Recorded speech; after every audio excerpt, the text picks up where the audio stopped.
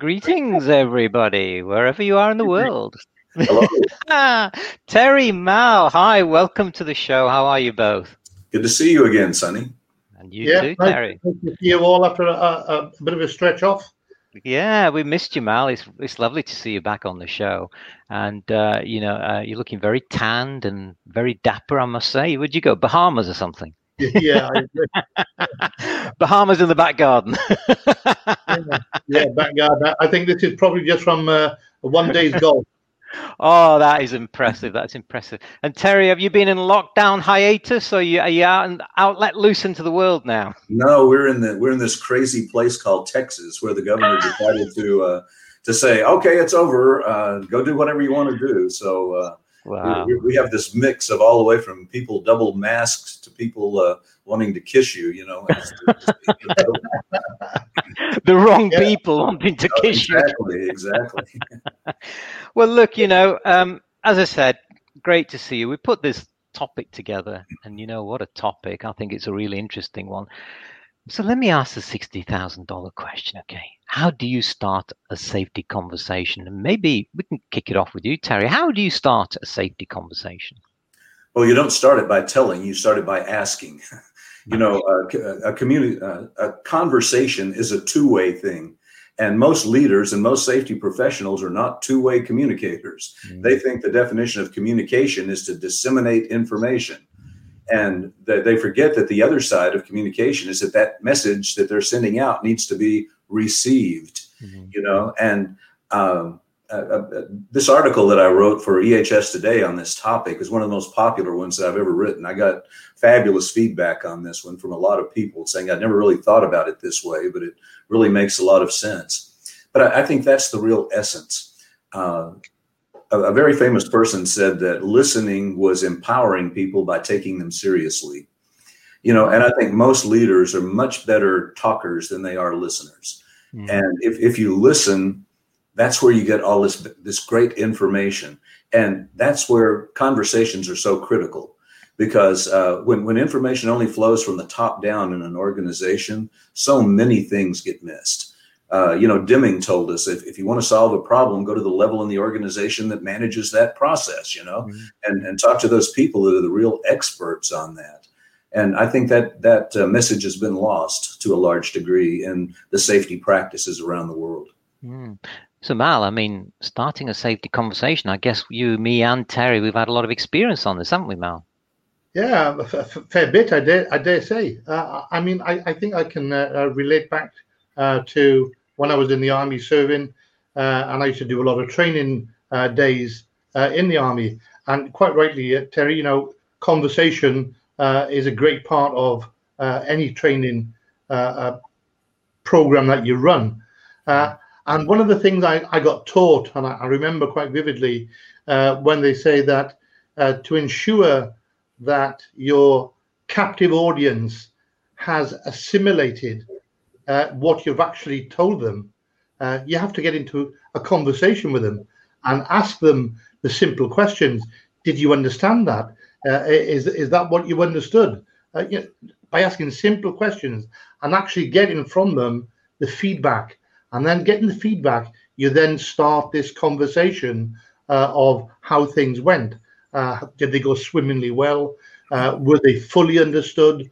Or maybe there was some clarification required. And that again, that it's all part of this communication process. And I think we've said many, many times, communication is key to any process that you are trying to run. Mm. I remember when I was, we all go on these presentation courses and things and so on. They talk about communication.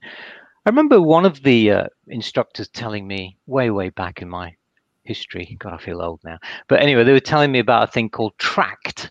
You're probably familiar with that. Anyway, TRACT is when someone asks you something or you're in discussion, you say thank you, repeat, answer, confirm, and thanks again as you exit out. I use that quite a lot especially in presentations and so on. Is that something that we should do in conversations? Let's take safety outside for the moment. Let's just talk about conversation in general. conversation is an art, as they say. Is that something that we should do then in terms of being respectful, follow a tracked process? Terry, what do you think? Well, absolutely so. But I think we're losing that with media that we have here today. The young people today have not had the exposure to face-to-face communication that the older generations did. In fact, when they're face-to-face, a lot of times they're texting to each other on their phones. And even though that is an interactive form of communication, it's quite different than conversation. And the primal textbook for communications was a book called Orality and Literacy. And it basically explored the difference between oral conversation back and forth like this and written conversation, and the constructs of each and how different they are. When my business partner first started writing articles, he wanted to write the way he speaks. And it took the girls did a lot of editing, to get that to good written language, because the formals are different. But now, if you're texting, which one is that? Is that orality? Not exactly. Is it literacy? No, not exactly. It's some hybrid between the two. So I think that the young people today are being raised in a more complicated communication age, and I think that makes it difficult for them. It makes it difficult for the people who are supervising them. Yeah, I think that's absolutely right, Terry. And as part of this new language, as you talk about, you have to think.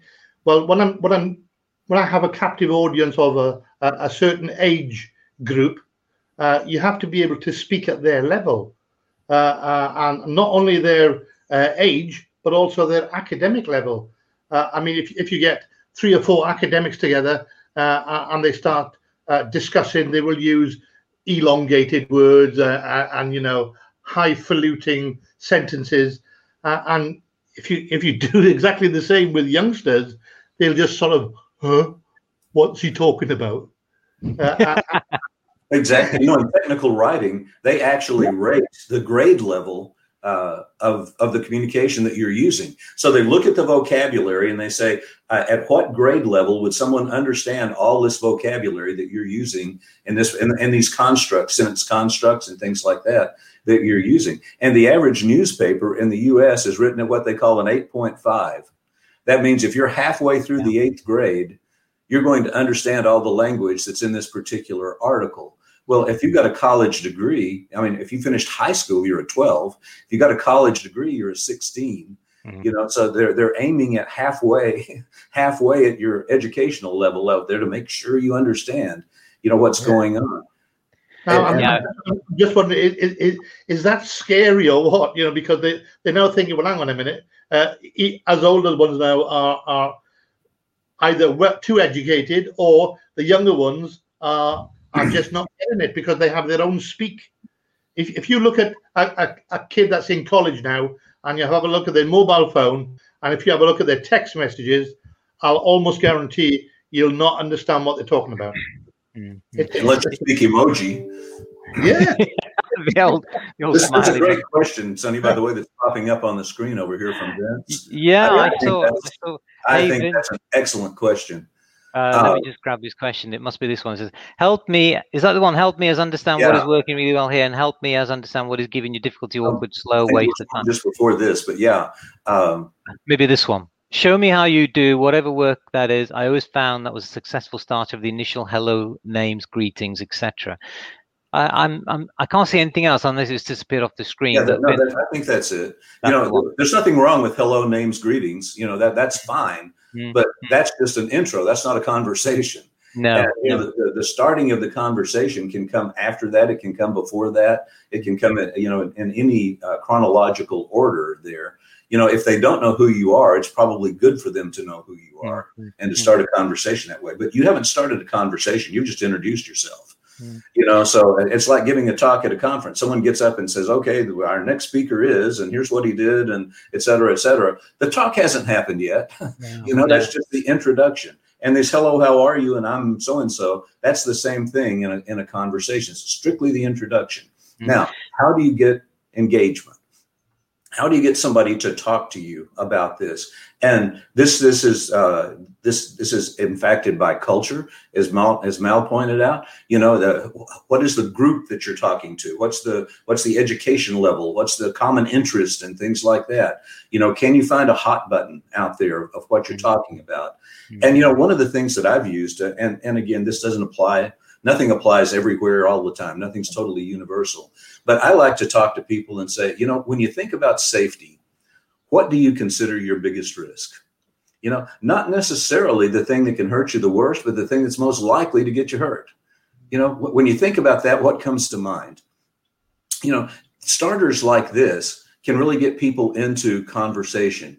And when your boss walks out there and says, "Do you understand lockout tagout? Or you think you're in compliance with lockout tagout?" That's one kind of way. And as Mal pointed out, fishing for feedback, fishing for understanding is fabulously important. But the devil's in the details. I have a lot of leaders who say, "Well, I asked him, did you understand that?" Well, in that tone, you're not asking, "Did you understand that?" You're asking, "Are you stupid? Are you a moron?" That, isn't it? It's the old finger wagging. You're going to get that, an answer like that, that you weren't really looking for. So a lot of it has to do with the tone that you set, but it also has to do with sparking interest. If you're not talking about something they want to talk about, they're not going to talk to you about it. Just like a party. Yeah. I think also the way that the question is presented, Terry, makes a big difference. You can have an open or closed question, and if you make it a closed question, did you get that? They just say, "Well, yes," sure. As opposed to saying, "Tell me what you understand by what we've just spoke about." Right. We need it open enough for them to come back with the feedback of what they've understood, and then, as you say, you can build the conversation from there to then, if necessary, go back over what you were trying to explain to them, or what you've already explained, and what they should have understood. Exactly. That's what they call open-ended questions. Absolutely. You don't want the question to be a yes/no question. You want the question to be open-ended. Let's talk about this. It's interesting. We've got a few sort of bits of dialogue going on ethnographic communication. Ethnographic. Yeah. Let me just throw a little sort of curveball in here. So we can do this in two ways. We can talk about written communication, which we'll park up for the moment. Let's talk about oral, verbal sort of communication. It's interesting how I read this book at the beginning of the year. I think it was the beginning of the year or something. When I read a review, I think Mal was involved. It's called The Culture Code by Daniel Coyle. And he went around to some of the companies where he said, "Look, I've analyzed these companies. I think Google was in them, various others, and he said what he found in terms of high levels of engagement and great conversation was when they had what he called the density, the conversation density, where he described it as if you have 10 people in the conversation, everyone he noticed in that superbly functioning organization had equal weight contribution in the conversation. It wasn't as if one person was sat and just doing all the talking. He said that sort of a culture, where he called the belonging culture, the values, belonging cues, really made the company perform well. Do you think that's a fair comment? That do you think that conversations are biased and sometimes leaders don't get it? They feel that they have to be going around shouting with a big stick, or do you think things are changing more now? I'll start off with you, Terry, first. Well, yeah, it depends on where you go. When someone tells me that they have analyzed the culture at Google, I go, "Oh, really? Which part of it?" Google is acquiring 4 companies a month. I've talked to the safety professionals there. They can't incorporate 4 companies a month into their safety program. They have to make sure that they have their own safety programs, and that they can keep those going until at some point in the who knows when future, they can start trying to bring all those things together. I mean, one of my first clients had 17 sites. No 2 of those 17 sites was identical. They had identical machines. They had identical products that they were making. They didn't have identical cultures. They didn't have identical safety issues. They were all unique and individual. But I think in general, when you go to an organization where one person dominates the conversation and everyone else kind of looks at them from the side and and lets them be the spokesperson for that, that tells you about something about the culture and the communication in that organization. That one person is the brave person who'll speak up, and the rest of them really don't want to be heard. That they don't want to be a voice out there that could be criticized or, whatever it is that happens in that organization. So I think it's a valid observation. Mm-hmm. Mal, we've got questions, but go ahead, Mal. Have you got anything on your mind on that one about the density? I was actually going to say that. Based on that, one of the companies that I worked for in the last couple of years, a big pharmaceutical company, and we used to have a control tower every morning. I'm sure you might be familiar with the control tower meetings, and that's where all the senior management get together. But it's an opportunity for every manager to have an input, to listen to what's been said by all the other managers for what happened yesterday, what's going to happen today, and what's projected to happen in the future for that particular company. And everybody in there had, albeit it was always time constrained, so you weren't there to waffle just to hear your own voice. You was there to say what your specific department had done yesterday, what you're doing today, and what you're going to be doing tomorrow. And everybody was able to input to that. And that is part and parcel of, I suppose, team building the culture, and getting everybody to be able to have the conversation, whether it's uncomfortable or not, have the conversation of what's happening with everybody. Mm-hmm. Well, thanks, Mal. We've got Tim on chat here. It'd be terrible if we don't bring in the chats as conversations. Okay, starting a chat conversation. So Tim says, that's a great question too. Yeah, Tim says the first question you ask is critical as it signifies what is important to you. So asking about production first can wholly be counterproductive. So well said, isn't it? So what was your targets this year, and did you make it? Well, I hate separating production from safety and quality and reliability, because they're really all one issue. And when people want to start creating this dichotomy, I like to nip it in the bud. So I think talking about productivity is the way to start a safety conversation. You know what the main enemies of productivity are? They're safety, quality, and reliability. These are the three things that can kill productivity. So how can you talk about safety versus productivity? What's your highest priority? In a life coach one time that was working with me in my corporate career came in, and he would write on the board, self, family, career. And he'd say, which one of these three is the most important? Which one of these is your top priority? And everybody would speculate a little bit like that. He'd draw a big circle around all of them, and he'd say, these are the same thing. This is your challenge in your life, is balancing these three things, and making them all work like that. I think the same thing's true of productivity. When you talk about productivity, if you don't include safety as a part of that definition, if you don't include quality as a part of that definition, if you don't include reliability as a part of that thing, you're not looking at the whole picture. Production isn't a separate thing from those other things. They are all totally interrelated. But it's all about that belonging again, isn't it? I mean, if you start putting people in pigeonholes, say, well, your safety, I'm not going to talk to you about production. I'm not going to talk to you about finance. I'm not going to talk to you about digital technology. You're sort of alienating them in some way. I think you can have a conversation about production and safety and so on in the right ways. If so long as you don't start beating people up and saying, well, your key performance indicators are terrible, what are you going to do about it? And do the old finger waving and bullying and so on.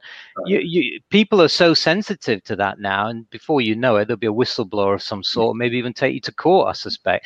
So Mal, what do you think? Production versus safety, different or contributory, or what do you think? No, I totally agree with Terry that it is all part and parcel of one. I mean, funny enough, I read an article today from WHO, World Health Organization, and they were on about all the leaders that they've got together to now formulate a plan of attack, excuse the pun, for anything that may happen in the future, so that they can work together. And one of the parts that I read and I found it so pertinent for everything that you do, whether it's quality, reliability, maintainability, or safety. And that is, nobody is safe until everyone is safe. And I thought, wow, that's quite a powerful statement, really. Very. When you apply that right across the board, as you just said, Terry, reliability, quality, safety, it's all part and parcel of nobody is safe until everyone is safe. It's that belonging thing again, isn't it? We've got a couple of things coming in. Mal, you might have to put your light on. It's very just about make out in there, but I know it's summertime, but I think we're being robbed of daylight a little bit. Now, I just put my window.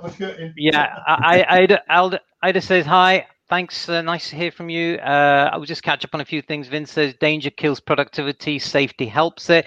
Now, Gary's come in with a question, and when Mal gets back, we'll sort of chime in on this one as well. Mal, can you hear me there? Yeah. Right. So Gary says, interesting about pharmaceutical regular meetings. I've just finished 17 years in the NHS. Every day before the list starts, theatres have daily safety briefings. Yes, this usually involves talking about patient safety, any incidents, lessons learned. All sounds good, which it was. However, I'm not sure it was a true safety conversation in the sense that we're talking about. Well, there's conversations, isn't there? What do you think, Terry? Well, that it can be either way. I think those kind of meetings. I've done a lot of work with hospitals, and when they change shifts in hospitals, they have a meeting where they hand off everything from that one shift to the next shift. So they talk about every patient, everything that's happened, and the whole thing. I've seen those meetings that were a speech by the head nurse. And I've seen those meetings where everybody in there participated and, handed off their patients to the person who was taking their particular group of patients and everything else. So I've seen those go both ways in a number of instances. But no, I tend to agree. A lot of those meetings are speeches. Yeah. They are the leaders standing up and saying, let me summarize what happened, over the last little while. And so you're aware of what's going on. That's better than nothing. Definitely so. But I think you're right. In classification, I wouldn't classify that as a conversation the way we're talking about it right now. Mal, thank you. Yeah, by the way, Mal, the one thing that I would offer with what you just said, nobody's safe until everybody's safe. It's absolutely true. But there's also the oxygen mask principle, right? Put yours on first before you help somebody else, Oh, yeah, and if you can't be safe yourself, you can't help other people be safe. That's true as well.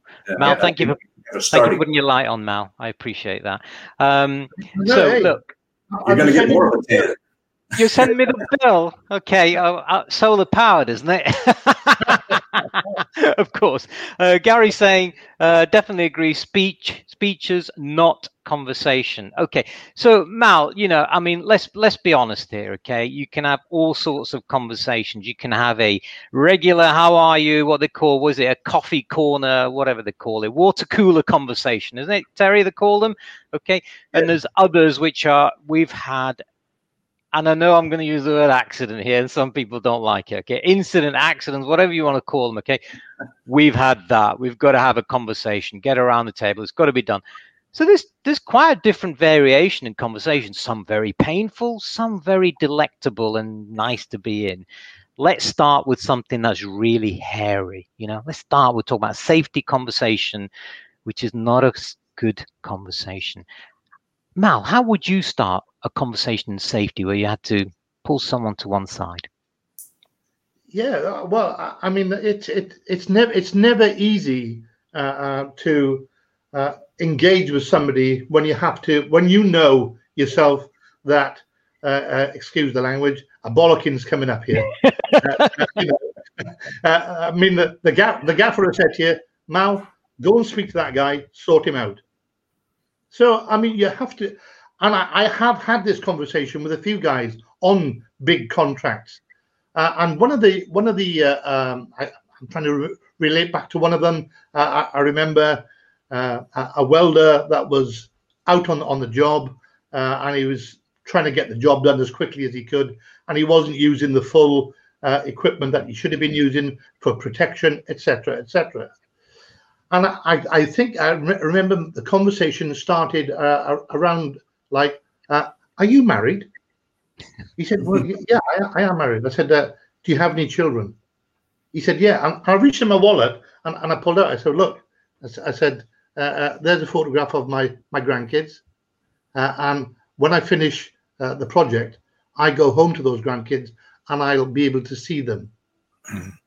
I said, "Now," so you can see now where this conversation may be going. If you fail to wear the protective equipment that's been supplied for your job, what do you think? As opposed to me just saying, "Oh, you're going to get this or you're going to get that," you can say, what do you think could happen if you fail to wear your equipment? "Oh, well, yeah, I know I could get burned or I could get damage to me." I said, "Yeah, damage to your eyes." Now, just bear that in mind. Damage to your eyes can be irreparable. And by the time you think about it, it's too late. And then you ain't going to see your grandkids anymore. You ain't going to see your kids anymore. These are the things that you have to think about. And I think when you try and, I suppose, empathize with the workers and explain to them that wearing PPE is not just because you've got to wear it. There's a reason for it. And if you explain that reason in I suppose in the right manner, a lot of people will take that on board. That's how I would approach it. That's interesting. So you're really appealing to them in the context of framing it as to what would happen if you lost the use of that faculty, of that particular capability. Exactly. Yeah. I mean, Terry? you could use that in a number of ways. Even working at heights, and I know working at heights is probably one of the biggest dangers that we have in industry, because of, yourself, somebody falls from heights, they're either severely injured, badly injured, or they're crippled, or they're even killed. Yeah, and it happens in the blink of an eye. Yeah. Terry, so you have to, I think, bring into the conversation. Yeah, Terry. I couldn't agree more with Mal. But one of the things that you're touching on is that human beings react emotionally before they react logically. And so often in safety, we tell them all the facts, and then we say, "Oh, this is important because of." That's backwards. You got to tell them why it's important and everything, and then start going into the details. When I worked with the Johnson Space Center of NASA back a number of years ago, one of the things I found out, what everybody was trying to do at the Johnson Space Center in safety? Protect the astronauts. They're trying to keep the astronauts from getting killed or getting injured or whatever it is like that. Well, 60 of them got injured. There's 12,000 of them. 60 of them got injured on the ground every year. They weren't even working on that. They weren't even focused on that. So one of the things that I did, they all wear a name badge. And I had them redo these name badges where on the back of it said, "Who else?" And they all had to bring a photo and put it in the back of their name badge. But besides the astronauts, which were all working to protect, who else are you safe for? And they wound up with pictures of spouses, grandkids, dogs, a little bit of everything. But it's a really interesting thing. If you ever go to the Johnson Space Center, ask an employee to see the back of their badge, and it's going to say, "Who else?" And it's going to have that photo on the back over there. Safety can't be for just hypothetical stuff. It's got to be for a reason that touches your heart. It's got to elicit emotional response. And I think that's what you were getting at, Mal. You're getting this person to not only think about, well, what's the technical stuff? What are the rules? What are the procedures? What do I have to do like that? You're talking about why you have to do it. Exactly. They don't have to know the rules and regulations, but they have to know the reason behind the logic that you're trying to impart onto them. And I think a lot of people will take that on board much easier than trying to ram regulations, rules, and policies and procedures down their throat. I've been highly criticized for saying it, but I've told a lot of leaders rules are for games. if you want safety to be a game, make up rules and penalize people for not following the rules. I said, but if you want safety to be real, teach people the principles. The principles of safety. What is it? How can you get hurt? How can you avoid getting hurt? If they understand that from a principle action, you don't have to make a rule for each particular application of that principle. People understand, what it is that they really need to do. And I think that's an approach that very few organizations have taken, but the few that I've talked into taking it have some spectacular performance in safety. Yeah, very short, quickly. I remember working with British Energy, and we were doing inside the reactor work, and we practiced for 14 weeks solid. 14 weeks practice. The teams went in the reactor, out of the reactor, in a mock-up, in the reactor, out of the reactor, and they'd done that day in, day out, day in, day out. And the actual project itself took 10 days. Wow. But 14 weeks practice to get that perfect. And I suppose that takes me back to, again, military terminology, which is preparation and planning prevents poor performance. The P rule. Yeah. Yes. That reminds me of the expression of people who say practice makes perfection, but I think our friend Scott Geller turned it around to practice makes permanence, which is your 14-day thing. People got so used to it. Let's grab some of these comments that are coming in. So Vince is saying, in my mining days, the outgoing deputy supervisor wasn't allowed to leave the mine until they'd spoken to the incoming deputy about the safety and operations that was written into the mine's ages. That's all about the handover, which is absolutely right. You have to tell, otherwise it's going in like this, isn't it? Jeanette, lovely to see you, Jeanette, on, and we miss you today. We will catch up with you soon. Hi, Jeanette. Look who's on, Jeanette. Agrees with you, Mal. Question is why, not always about how and what. Now, Ugachukwu Godwin says, safety conversation should target, apologies, Ugachukwu, I spelled your name incorrectly there, I said it wrong, should target the seat of motivation, the heart. When we build trust and showing personal interest in the workers, we surely connect and effectively converse. We're back to belonging again, aren't we there? Right. And Tim is saying, I strongly suggest that leadership engagement, the safety conversation, should be considered as a competence. You got it, Tim. Couldn't agree with you more there. Just how few organizations actually measure competence. So, yeah. It's one of the most important things in safety, and nobody has a metric.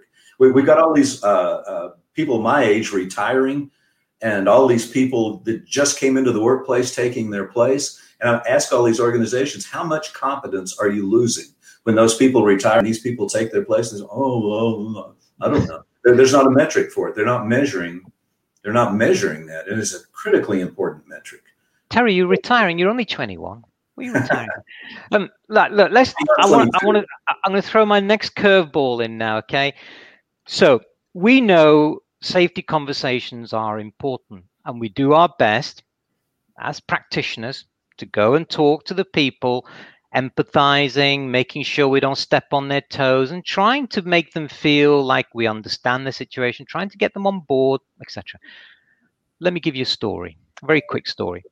When I was in Iraq for an oil super major, and we were going around checking the sites and the facilities on, there was one group of people working on a pipeline. It had a leak, and they were going away, working away on it, and this guy had almost like a welding torch and a rag and a bucket next to him.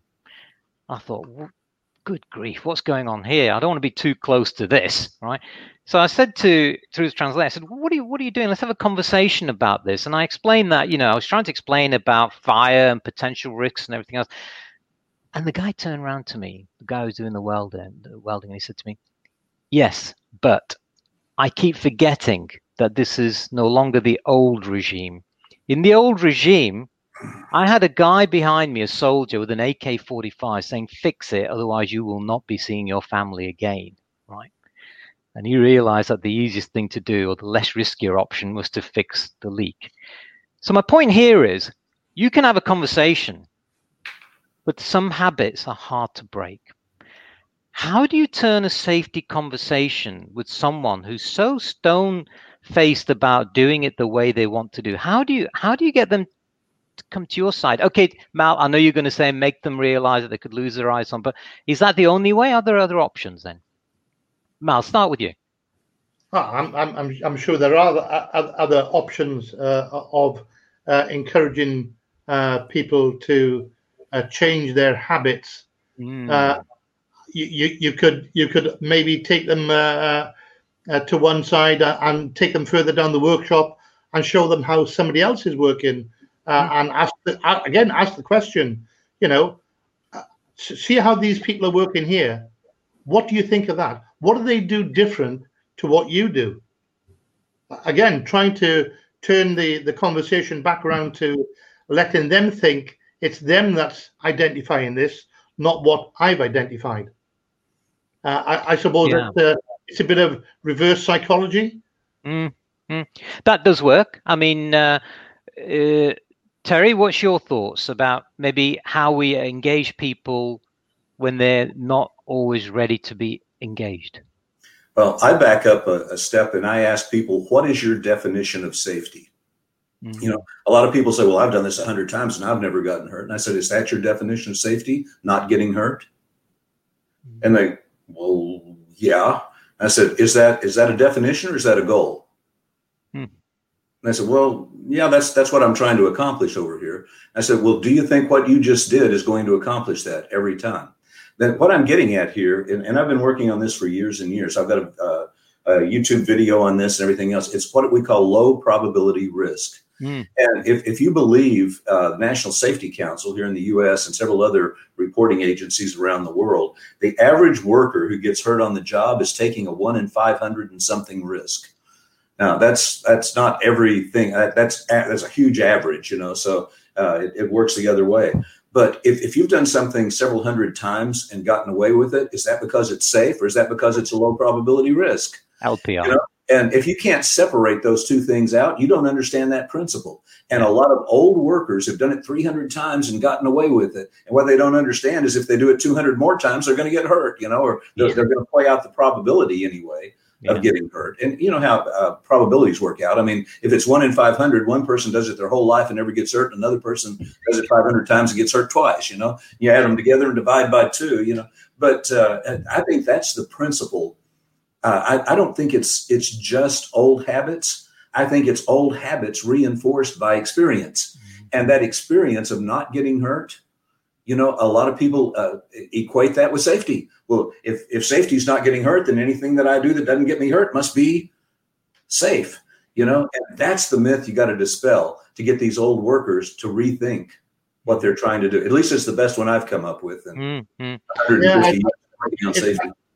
I think it's back to the old adage, Terry, that, I've been doing this for 20 years and whether it's right or wrong, I've never hurt myself. Habit. Yeah, exactly. It's habit, though, isn't it? Habit. Yeah. Oh, you go to someone in a casino and they say, well, I played craps for 15 minutes. $200. I played never won. Terry, I keep playing the lottery. All right. I'm not winning yet. All right. It's the accident lottery. Vince is saying 4 essential skills for safety conversation: enthrall, inspire, mesmerize, fascinate equals interest and engagement. Vince, you've got to come up with some sort of a monogram or whatever that we can memorize and remember. Yeah. That's EIMF. EIMF. Okay. Now I don't know who this is. I think it might be Dom Cooper, but I'm not sure. It says Tim Ingram. A level of cultural competencies is also important. Absolutely. Yes? And Jeanette saying, Hi, Dom. I think so too, yeah. Jeanette saying conversation is also about giving the right and positive feedback, coming back to ABC model. Now, Dom, you can chime in on that one. Antecedent behavior and consequence. Yeah, absolutely. Oh, wait, we've got some more coming in. Hugo Cheku says, when we evaluate workers' risk appetite, that's that risk appetite again, beyond the work environment and their immediate actions, we begin to have insight into what really influences the behaviors. And Jeanette says, language is another element of conversation. Change your words, change your world. Now, talking about language, we are now... Be careful, Scott may be listening. Well, I hope Scott's listening because, he'll be talking about positive psychology. Because I remember couple of shows ago, and I was talking about something, and Scott said, "Oh, you've got the flow piece in positive psychology. How about psychology, behaviors, all of those things? Do we need to get it that complex when we talk to people? Should we not just be treating them like human beings and just engage in a discussion? Do I have to think, Terry, about what you're doing and when your arms are like this and whether you're scratching your head and twisting your legs and so on? Do I have to get into those modes? Why can't we make conversation simple?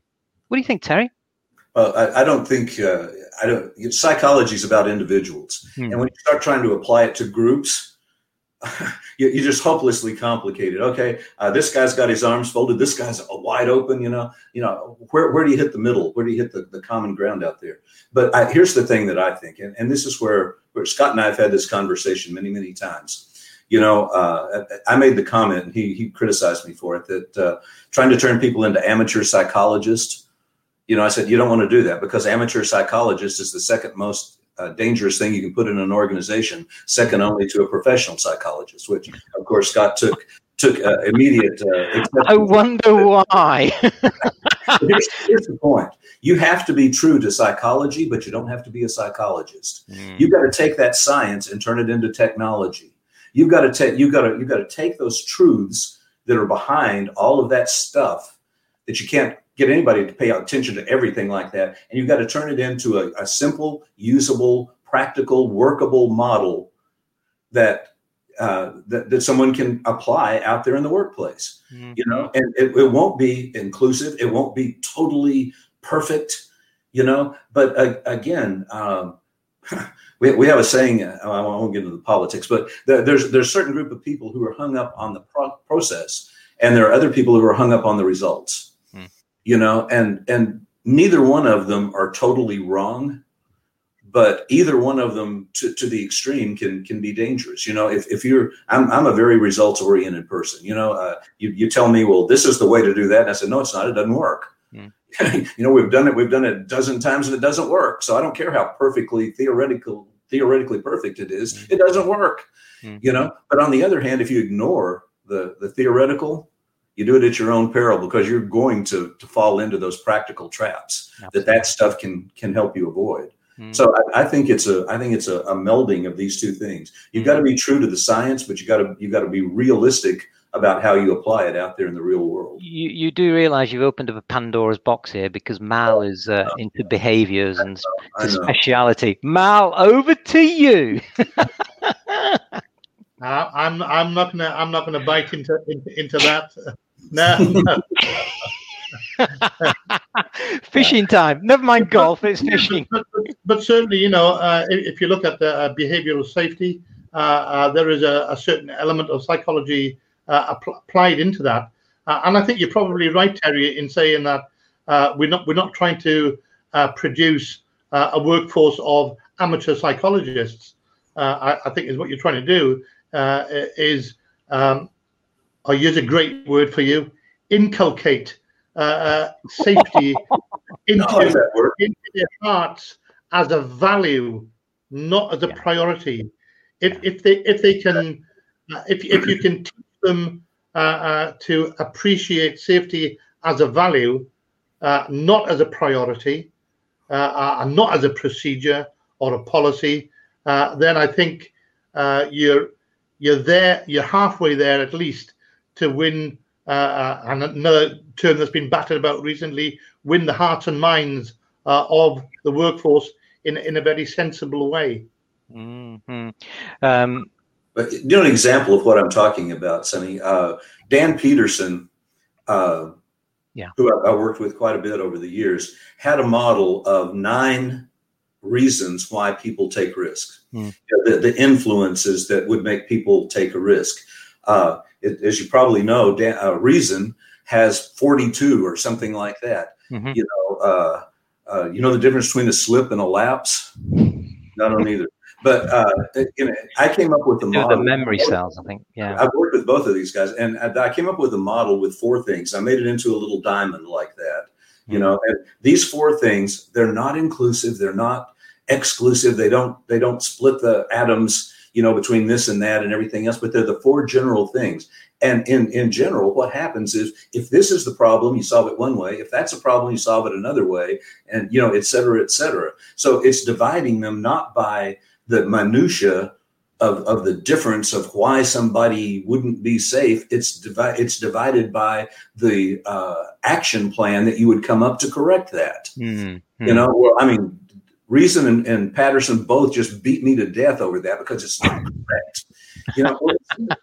And they're, but you know what? It works. Yeah. 150 teams out there that are using it every day to improve safety. Yeah. Can remember it. They can use it. It's practical. Yeah. And, each one of my little things includes probably several others, without dividing them up into little, smaller bites and pieces like that. But that's what I'm talking about. Yeah. If you go back, the foundation of it came from them. I learned from Dan Peterson. I learned from Reason. All of them taught me something. But they are scholarly. That, like you're talking about, Mal, they're using a different vocabulary out there, and their vocabulary doesn't translate to the average worker on the shop floor. Let's come back to vocabulary. That's a really good point you've raised there. And I just want to say a thank you to Tim Ingram for letting me know it wasn't Dom Cooper with this message. It was Clayton Downs. He says, I agree. Clayton, my apologies. Okay, it says agree, all very much part and parcel of the overall competence suite. I think we've done this one about language from Jeanette. And here's one from Katarzyna. It says, I think the coin method could be useful. What's that? The old flip and your heads and tails or something, I guess. Yeah. Let me ask. Jump tail we don't. That's right. Yeah.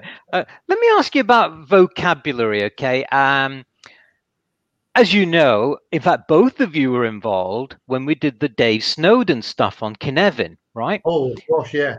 And it was Mal, I think, and Mal said it, but I was thinking it, and afterwards we discussed it, and that is, we said to Dave, why are you using words like, I don't know, anthropological and stuff like that, unless I have a dictionary handy with me?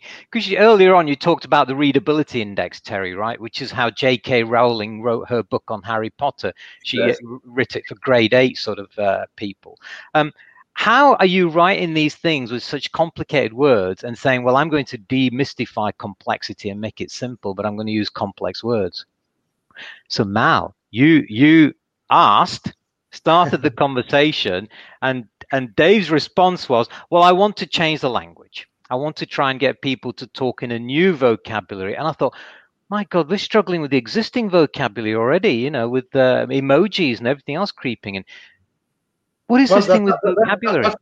That's why I mentioned earlier on, when you were talking, when you have your captive audience, I think you have to, you've got to know your audience. I was always taught, before you even go and try and teach your audience anything, know who your audience is. Know at what level you have to pitch your wares so that they can fully understand and appreciate what it is you're having to offer. And as you mentioned with Dave and Cynefin, it was an extremely interesting session that we had. And there was a lot of new things in there, although they've been around for some 20 odd years. There were some new things in there that I hadn't looked at or thought about within a safety environment. But the language that was used was at a very high academic level.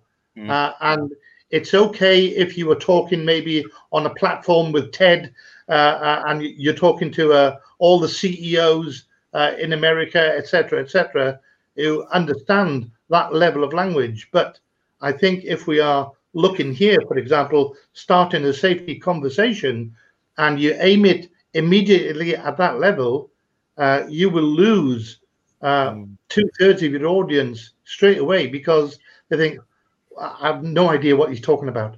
But let me push back on that, Mal. I don't think the C-suite understand that language. Terry, if I went to some of your C-suite leaders and started talking about aperitic systems and anthropology and all of those things, they're going to look at me and say, who the hell is this guy, Terry? Get him out of here. Right. Yeah. What do you think, Terry? Maybe the wrong choice of level. No, you're right. But again, it's not necessarily just levels. I mean, you can't say that everybody with a 16 level education speaks the same language. True. We have silos there. You know, when I'm speaking to engineers, I speak a different language than when I'm speaking to salespeople. Absolutely. I mean, it's a whole different vocabulary in what you're doing. And I think creating this common vocabulary in safety is incredibly important. And that's why I get criticized so often by the academics, because I tend to use common, understandable language. For instance, one of the things in my little model I was just talking about, I call it habit. Oh man, you ought to hear that. You ought to hear the attacks that I get. Well, that's the most unscientific term I've ever.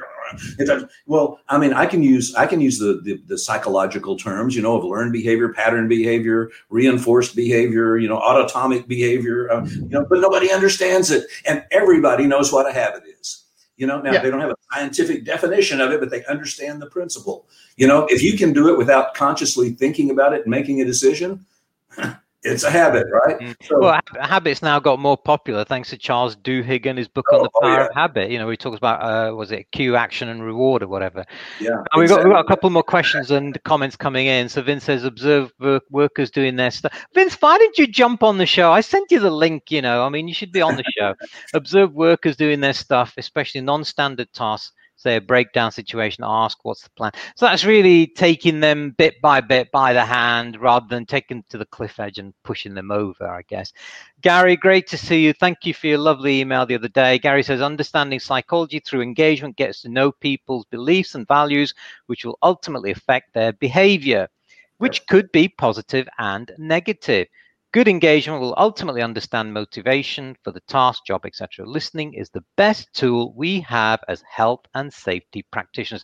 That reminds me of that expression, doesn't it? Why do we have 2 ears and 1 mouth? Got to spend twice as long listening as you do talking. Now, Jeanette says, conversation is also about ability to listen and hear. I'll tell you what. Absolutely. Time has flown by in this conversation, guys. 53 minutes we've chalked up. But I told you I had 5 hours worth of material. It's all right for you. You're 5.5+ hours behind. We're still just about coping past the clock changes. There's one more issue, if I may, Sonny, that I think is really critically important to this, and that is that communication needs to be sticky. There are 2 brothers who are business professors at 2 different business schools here in the U.S., and they wrote a book called Made to Stick. Made to Stick, yeah. And it's basically what makes communication memorable. My COO in my company came up with the term that I use all the time right now. He calls it ROA. Everybody knows what ROI is. It's return on investment, right? Mm-hmm. But what's ROA? It's return on attention. So you tell people, pay attention. I'm going to give you some information. What did you get back for that? Can they remember it tomorrow? Can they remember it next week? Can they remember it next month? If it's important, can they recite it back to you? This little book, Made to Stick, it's a very, very wonderful little quick read, and it's got an acronym to help you remember the things that make communication sticky, if you want to use that particular term. But I think that's the one part that we forget very often in safety too. Some things go in one ear and out the other things stick in your head forever. Are we making our safety communication? Are we using the right tools to make it stick? Once people have this conversation, but the conversation itself is one of the tools. Interaction is one of the tools that makes information sticky. The fact that you participated in it, not just got it thrown at you. Mm-hmm.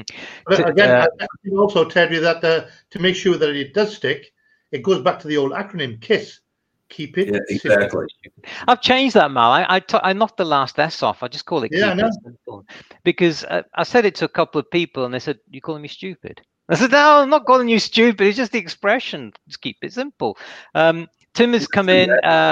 Now, I actually looked at Tim's profile. He's ex-BP like me. So Tim, great to see you on the show. He says, specific care on safety discussion topic selection needs to be taken in major hazard environment. Oh, yeah. I mean, as per Macondo, that's a show in itself, Tim. We should get you on the show for that one. Last sort of 5 minutes freestyling. Okay. I'm going to ask each of you to give me your sort of closing thoughts and one piece of advice that you would give for starting a safety conversation. And if I may, I'll start with Mal first. Good. Yeah, We've got 5 hours, by the way, Terry. So for me, I mean, one thing that I would definitely look at in starting the conversation, obviously, is observe the space. If you are too close to somebody, then they may be thinking, whoa, what's coming here? So I think space is certainly in the COVID environment now, space is definitely a primary thing that we should look at. But I'll go back to what I said earlier on, and that is nobody is safe until everybody is safe. And when we are walking around making observations, making chit-chat and talk, don't ever turn a blind eye to anything. Because when you do, that's when something will go wrong, even if they've done it 1,000 times before. So when you're making your observations, always follow up on observations that you see may have a critical ending. At the same time, make sure that you praise the staff for working in the right direction, at the right level, using the right tools and equipment, using the right procedures, policies, etc. That's wonderful. I like that. That's a good piece of advice there. Terry, you've had time to think now. I have. Well, I've been writing down. He's pinched that one, you know. I can see it going in one of his books in the future. You know? You better ask for some commission. The good communication has at least 3 elements that you ought to always consider. It needs to be clear. That means it needs to be free of dual meaning or undertones. Realize that you're communicating 3 different ways. You're verbal, visual, and vocal.